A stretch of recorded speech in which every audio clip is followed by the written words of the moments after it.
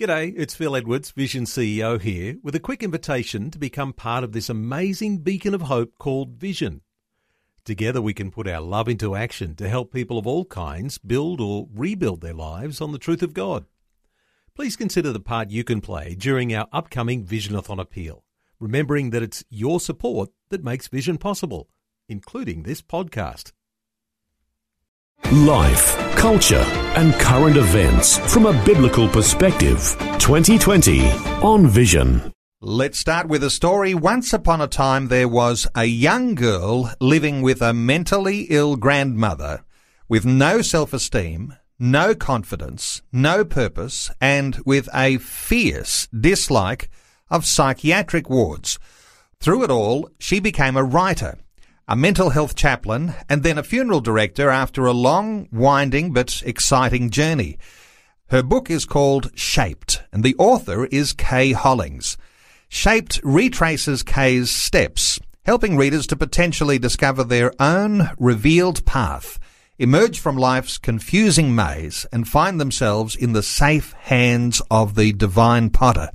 Kay's joining us to talk about her book. Hello, Kay. Welcome along to 2020.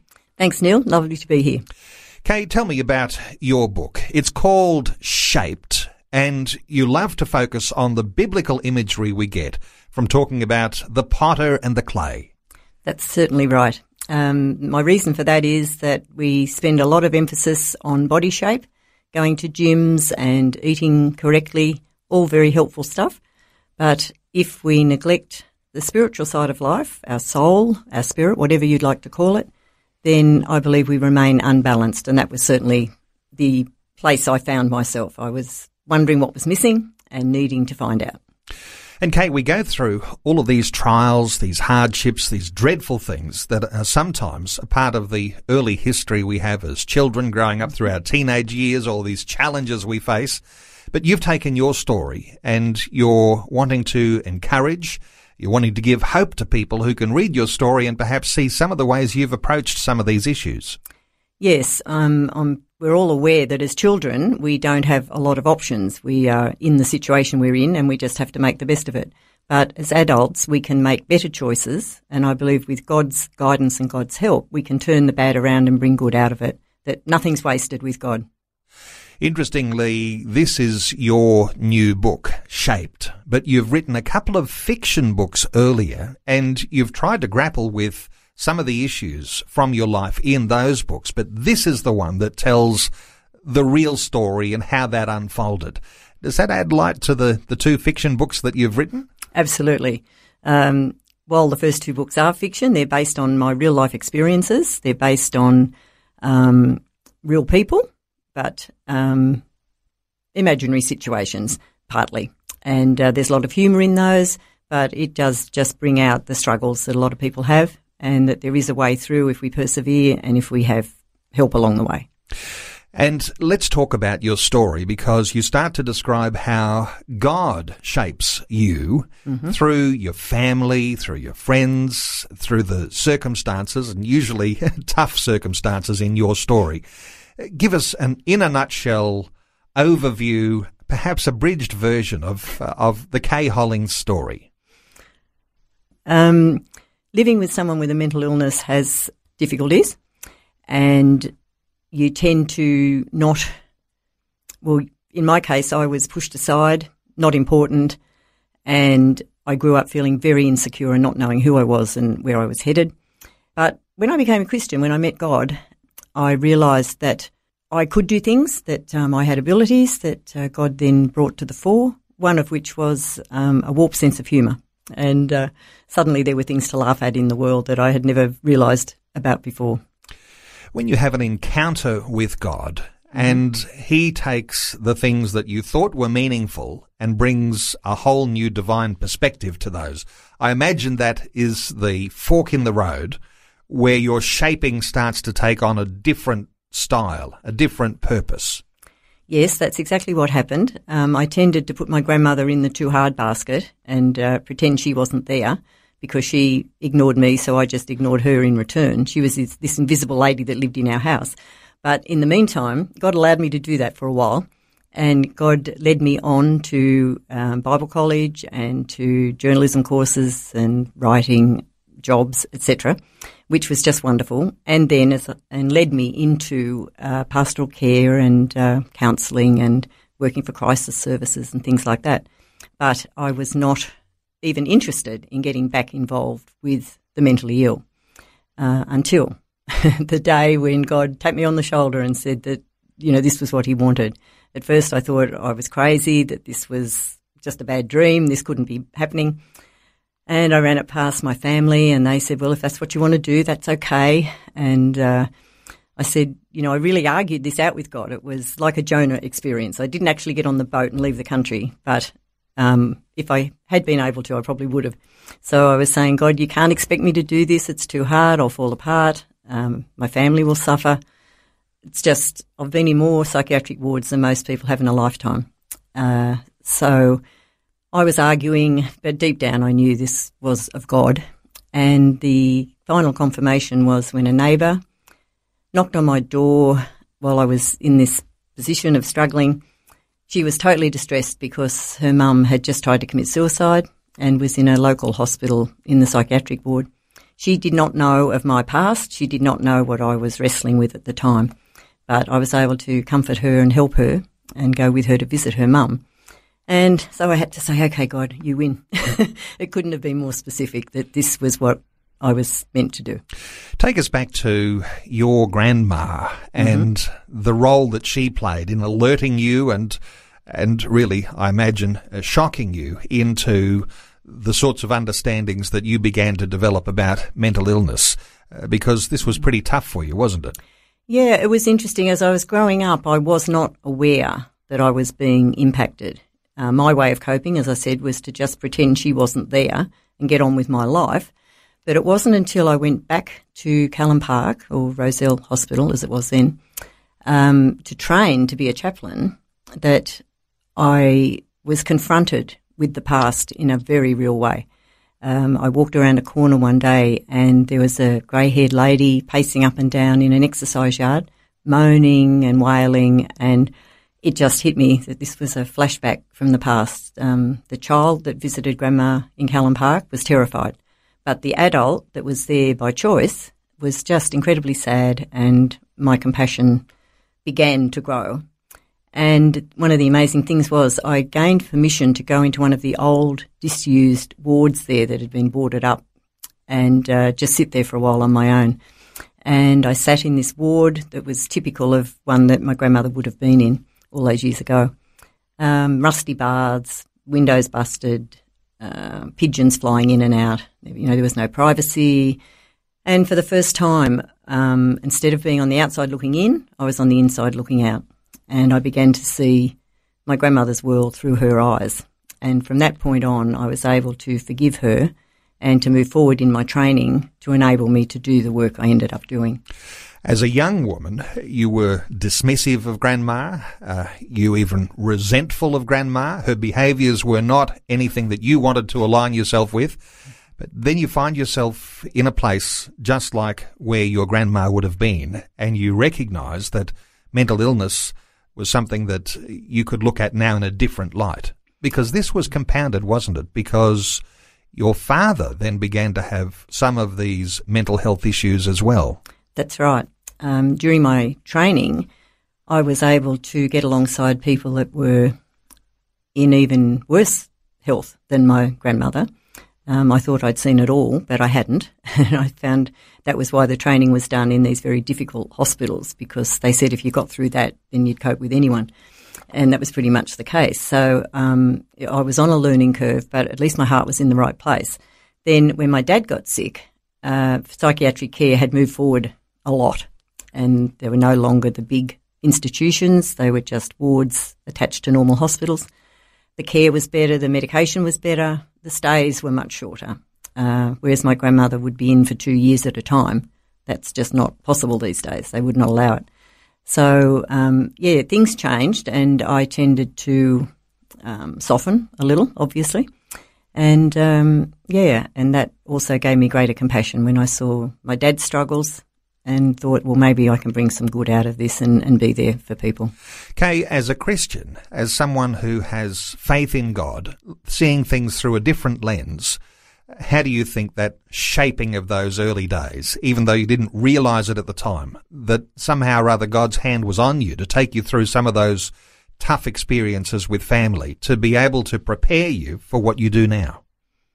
I was definitely being shaped. I didn't always recognise it, but once I did, and once I got into this work, I knew that even though I was not a mental health expert, never have been, never will be, I had some insights and some experiences from what I had lived through that was perhaps unique to me, and therefore God could use that. So I was very aware of the shaping.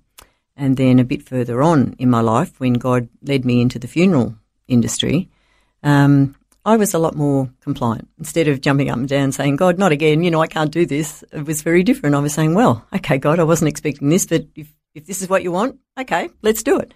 And so I had learnt along the way that if God's shaping you, then it's worth a few, dings and bruises along the way, because it's going to be worth it. Kay, we'll talk some more about chaplaincy and about going into the funeral industry and how these experiences in your early life shaped you for this. Your book is called Shaped. Kay Hollings is our guest. We're back with more in just a short while. We're taking some time to talk about a new book called Shaped.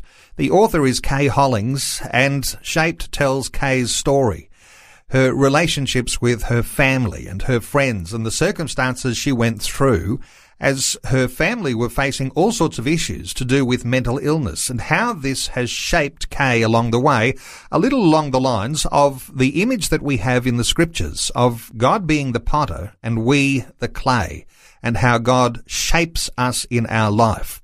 Kay eventually moved into the funeral industry and has worked as a chaplain, and has had so many experiences where there's been real breakthrough because her Christian faith has led her to some deeper understandings about how people are suffering when they're going through trials of mental illness.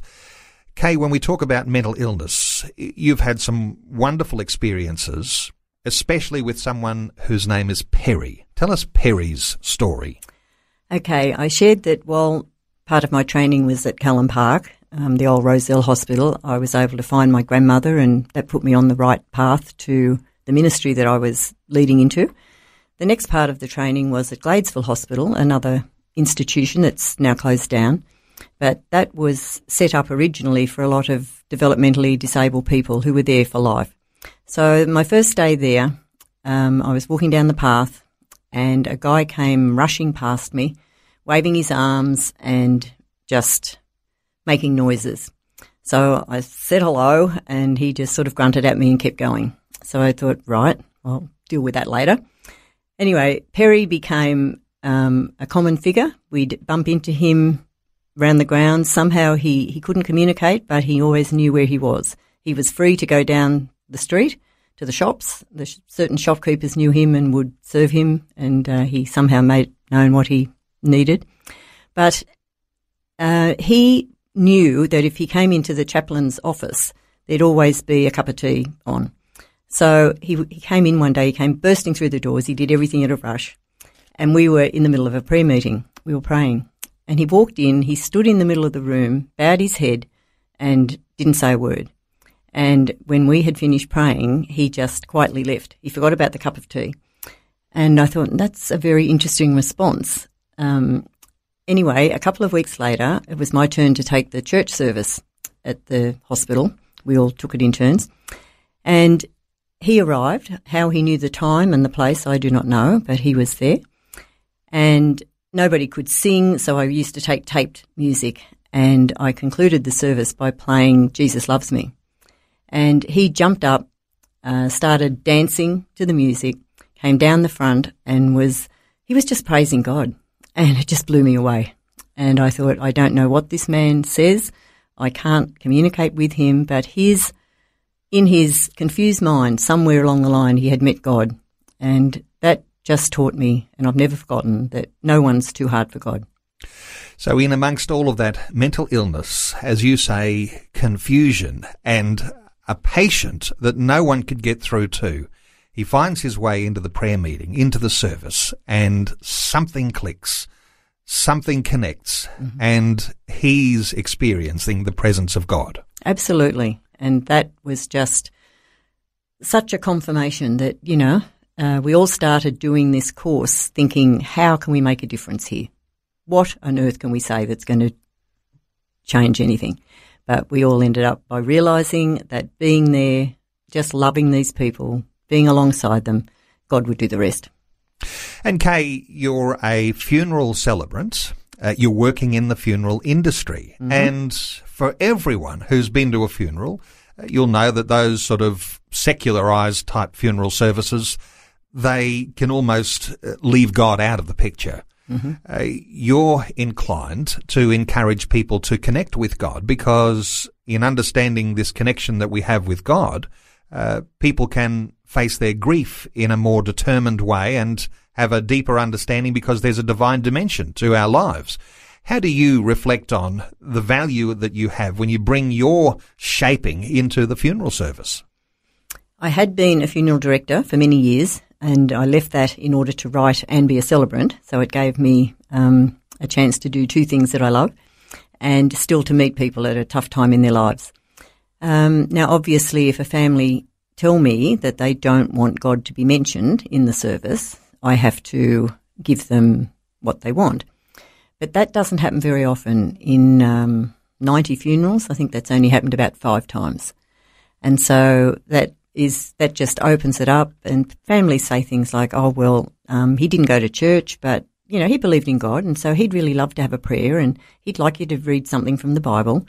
And so most of the time I can have that sort of input, and because I'm visiting them in their homes, and as a celebrant I'm working for me, not for a funeral company, I can give them literature, I can give them copies of the readings that I use in the service so they can read them afterwards, and I can just befriend them and follow them up afterwards if there's a need to do that. At a funeral, things are very raw. People are often emotional. Grief does crazy things to us when we're going through that. You've handled some very difficult situations in funerals over the years. What are the more difficult ones you can remember? One that really stands out is a lady in her late 90s, and there was nobody at her funeral who cared about her. Nobody liked her. No one was going to miss her. They were simply having a funeral because it's the right thing to do. And so I was told not to use anything that mentioned the word love or happy memories or missing you.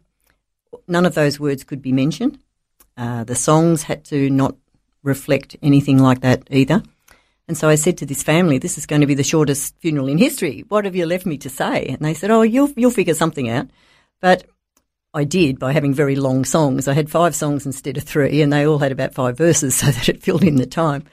But the sad thing was that, fancy getting into your 90s and not having one friend, no one that could say one nice thing about you. And, the lesson is just obvious that we should all be living our lives to make a difference, to try to do something meaningful, not to be patted on the back, but to have an impact on someone else's life in a positive way. And so this lady had lived 90-something years and had no friends and wasn't missed by anyone. So I thought that was just really sad, but it was a lesson that, you don't forget. Kay, you talk about being shaped yourself, and for the reader who reads your story, you're hoping that people will recognise something of themselves in their own hardships and recognise this divine dimension of God's shaping. How do you think people, when they read your story, are going to relate so closely to these stories that you tell? Well, I hope I've made it clear that it's not just my story, but it's how God has directed my life. That's really what I'm talking about. I, maybe wouldn't have done half the things that I've done if God wasn't directing me. I thought I was too weak and insecure to do a lot of these things, but God knew differently. And God empowered me and enabled me to help people and gave me confidence. I sometimes still get up to take a funeral and think, how did I get here? This was the person that couldn't get up and do a Bible reading in church without my knees knocking together. And yet here I am still taking funerals. But that's God. That's not me. And so God can shape anyone if we're willing to let him do the shaping. And what you reflect is a practical expression of love, because from those early years when it was very hard to recognise what it was to love, God taught you to love. He's shaped you to do what you do today, and that love now overflows in a practical sense into people's lives. Yeah, and I've been amazed to just stand back sometimes and think, I guess I have done a few things, but it's no credit to me. It's because God just pointed me in the right direction, and all I did was say, well, after a few arguments, okay, God, I'll give it a go, So, yeah, and I guess what I'm saying is that there is healing for the past. There is forgiveness. It's so important to forgive. We've all got someone we need to forgive. And that just frees us up to move on and do better things. Kay, it's been a pleasure getting the insights that you're sharing about the things that have shaped you as you've grown into the woman that you are today. And I want to point people to the book Shaped.